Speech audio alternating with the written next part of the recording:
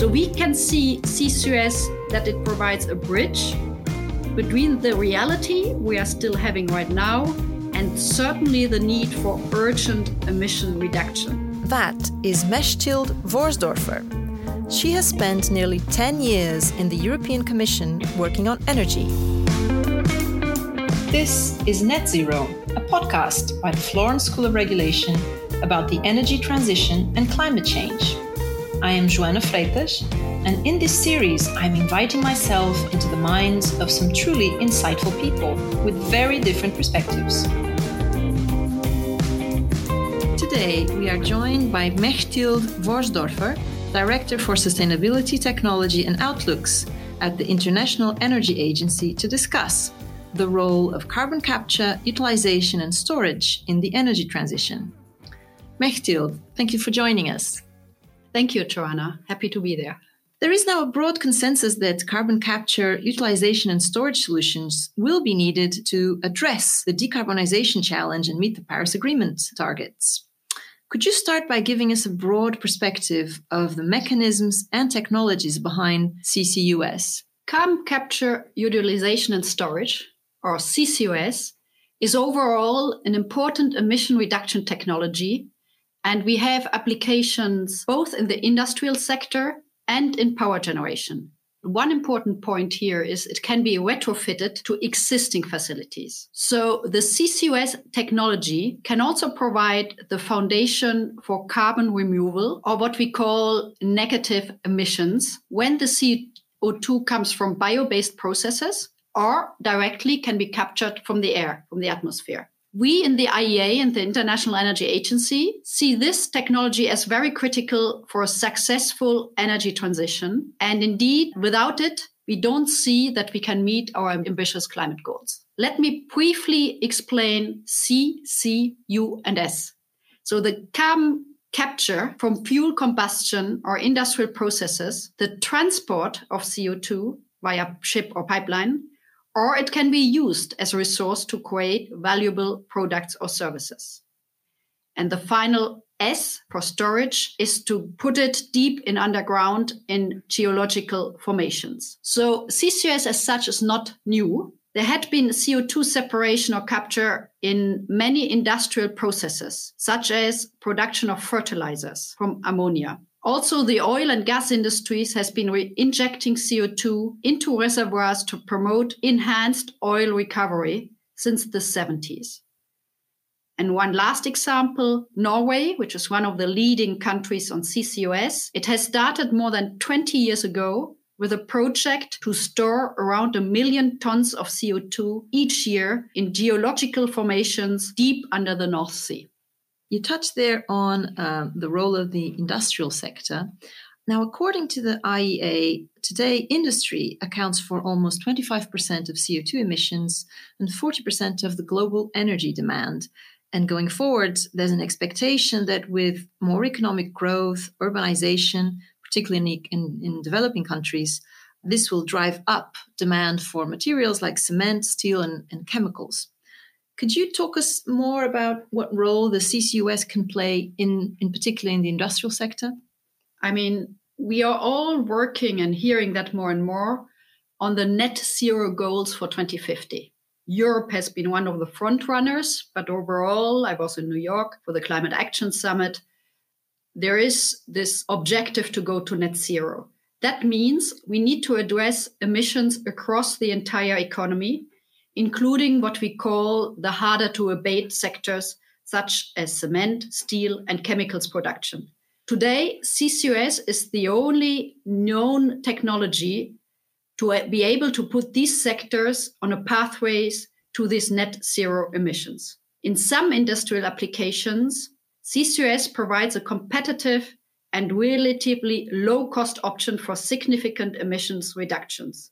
That, in particular, in processes that produce a relatively pure stream of CO2 or where CO2 has been already separated.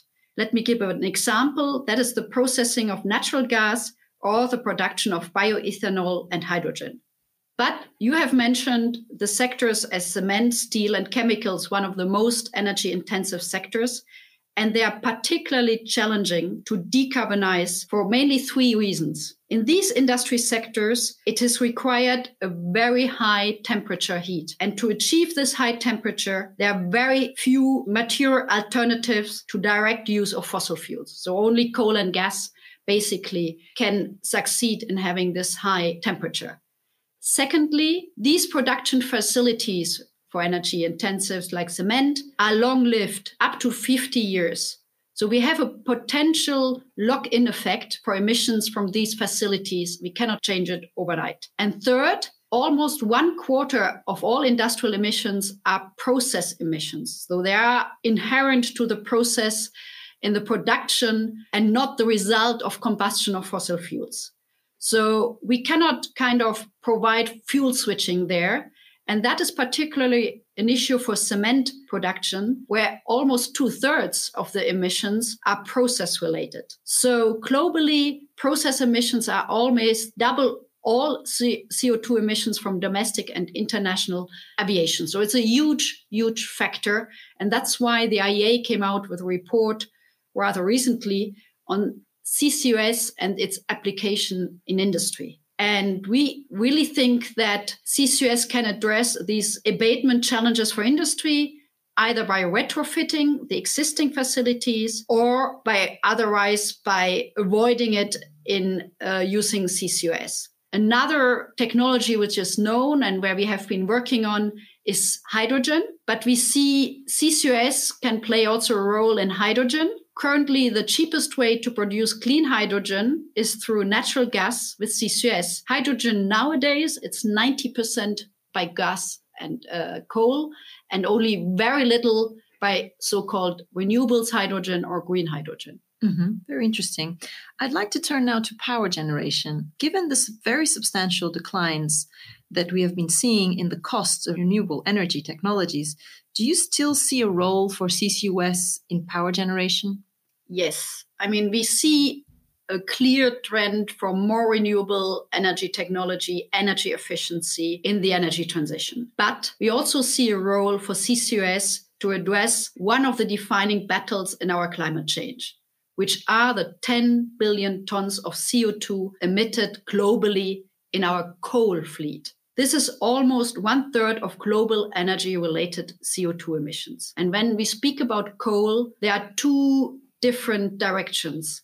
In Europe and US, coal power plants are declining. There's a phase out of coal in many European countries and in the US. But on the other side, in Asia, and in particular in China and India, most of the coal plants are only 12 years old on average. So they are extremely young and they could operate for decades. And they're still planning on building more, as far as I There are plans to build more, but even if we wouldn't build more coal plants, there are the existing one. So we have to think about economically, socially, environmentally, what we can do with those. And one of the options here is to retrofit them and put also CCUS on the existing one to cut the emissions and store it. And that can also contribute for those regions to support energy security, because we have a fuel diversity here with domestic coal power plants, if they are retrofit, or the older ones obviously would go for a phase out. So it's interesting to hear all these different important roles that CCUS can have. But I think perhaps you would agree that in Europe in particular, the CCUS trajectory has had some setbacks. For example, in 2015, the UK government cancelled a 1 billion competition prize for a carbon capture and storage technology just 6 months before it was due to be awarded. Now there seems to be more attention again focused on CCUS. What is driving this renewed interest?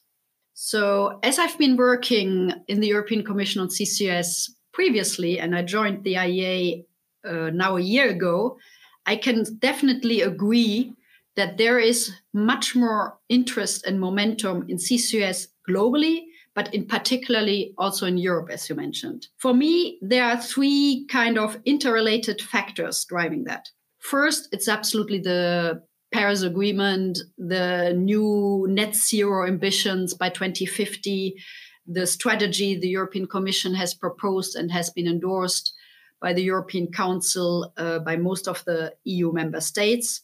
So this level of ambition requires a significant advancement across all technologies and across all sectors. So including the energy-intensive industries and also looking at possibilities for negative emissions technologies. And here, in addition to renewables, energy efficiency, and so on, the CCUS come into place. Secondly, there are also new policy commitments from governments, particularly in some of the European countries and in the US. So the US introduced last year a new tax incentive for CCUS in particular, which is called 45Q, which provides US $50 per ton of CO2 stored and $35 of CO2 used in enhanced oil recovery. And this we have seen has already triggered 3 new CCUS projects, large scale, and we expect a new wave of CCUS investment next year in the US. In Europe, we have also seen a new funding program, the Innovation Funds, which could support CCUS investments. And in 2018, there have been plans for 6 new projects in Europe, which had been announced. That includes industrial hubs, that includes new hydrogen production facilities. And finally, not only from governance, we see also from industry itself some new plans to advance CCUS. And I've been in the recent UN Climate Summit in New York, where, for example, Dalmia Cement, which is a key company in India, has announced to capture 500,000 tons of CO2 each year. It's interesting to hear all these new projects coming through and in several geographies, but including Europe. What do you think are still the main challenges in focusing in Europe in particular to have a more large-scale rollout of this kind of solutions? Yeah, I think we certainly see still some challenges, but also some opportunities. First, I think we need to learn from past experience. There are a lot of money around. We have done an assessment at IEA that there had been globally around $30 billion announced in public funding between 2009 and 2010, but ultimately only 15% was spent. So we see a few reasons why this money was not spent, even though there are programs both in Europe and globally. First, early programs focused on supporting standalone full chain projects. But what we are seeing right now today, it's more about developing industrial hubs where there is shared infrastructure and business models that separate the transport and storage operations from the capture facilities, and that can reduce costs and project risks. And another lesson we can learn from early programs, that they were a little bit too rigid and they had ambitious milestone, but they didn't give the flexibility which is needed for this kind of first-of-a-kind infrastructure projects. So what we need is certainly in our programs a more tailored approach. And I can see that in the discussions, for example, on the Innovation Fund, which is now being released by the European Union. What we also need overall is a stronger investment signal. So I mentioned the US 45Q tax incentive. In Europe, it has been the ETS, the emission trading system, where in the past, the carbon price signal was quite low, but this has increased. And personally, I think with that increased signal, higher carbon price, investments will be more encouraged also in the CCUS. Another factor, a challenge we are facing in the CO2 and CCUS debate is public acceptance, which in some parts in Europe has been very challenging. So what we are seeing now, there are new projects which are focusing not on onshore, but on offshore storage, particularly in the North Sea, which has very large storage potential. And there's also a growing interest in opportunity not only to store CO2, but also to use it. So for me, the defining factor, how fast and far CCUS can be scaled up in Europe, is the availability of CO2 storage. And as I mentioned before, it needs to be offshore, apparently, for public acceptance reason.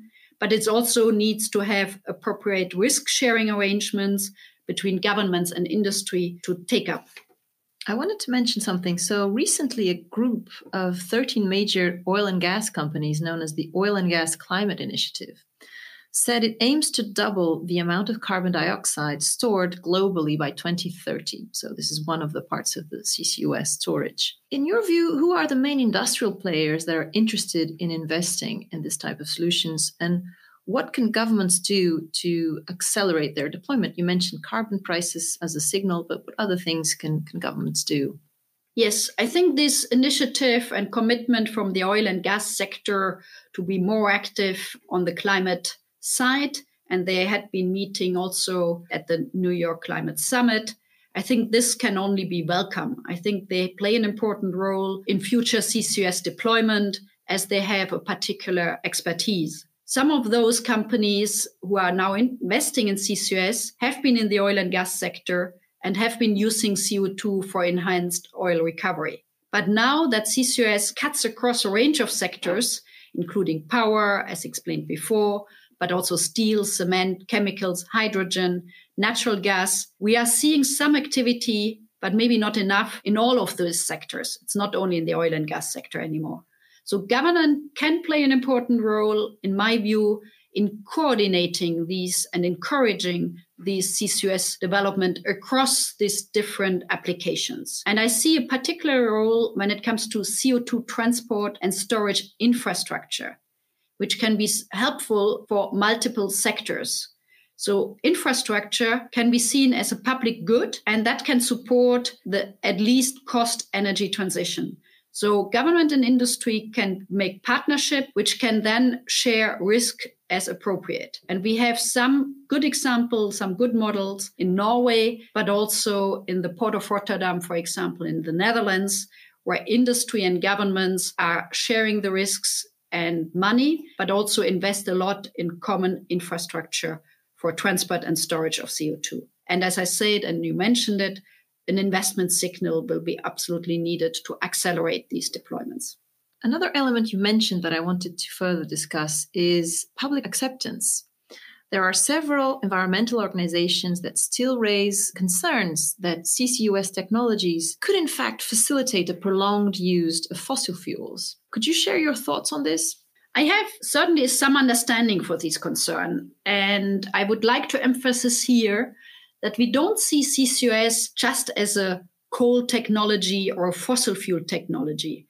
I underlined in the previous replies the broader application in different energy-intensive sectors, but also as a foundation for negative emissions. As we speak about net zero, we also allow some emissions to continue under the condition that we get negative emissions, and that can be applied to biomass, air usage or capture of direct air capture.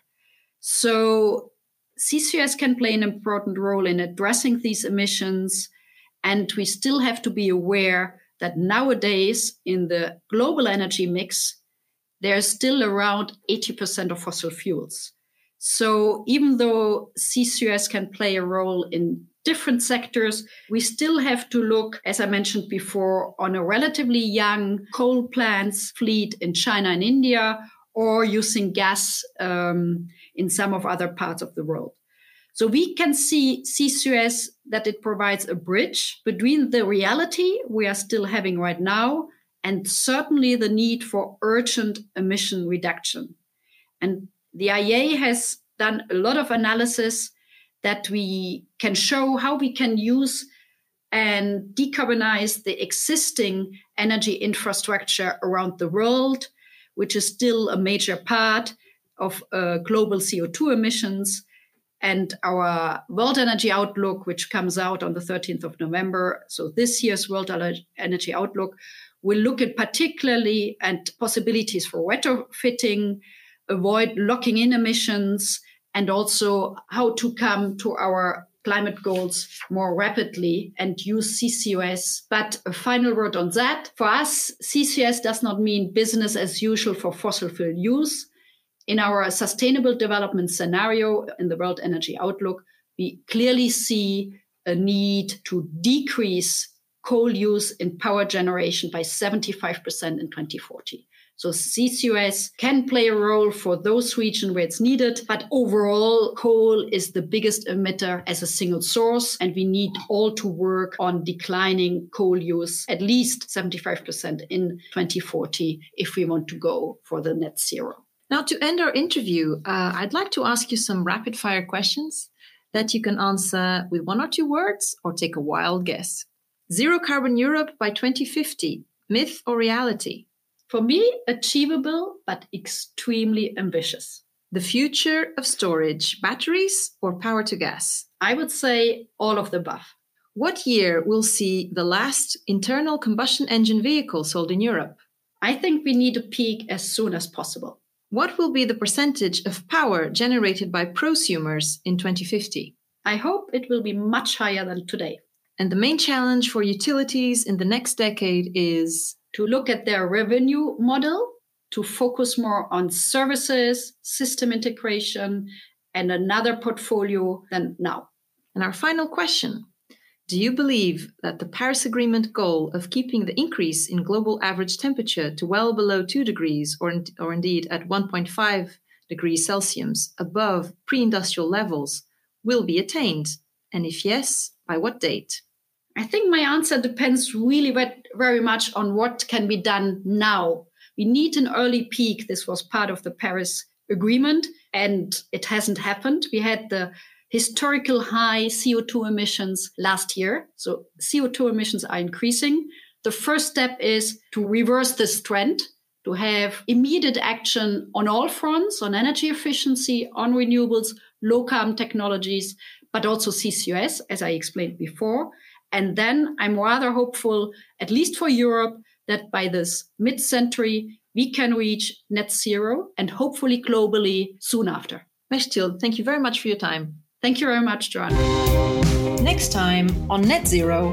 When consumers start moving, industry will have to move, and it makes easier for politicians to move. Thank you for tuning into Net Zero. You can catch new episodes, subscribe, and rate us wherever you listen to podcasts.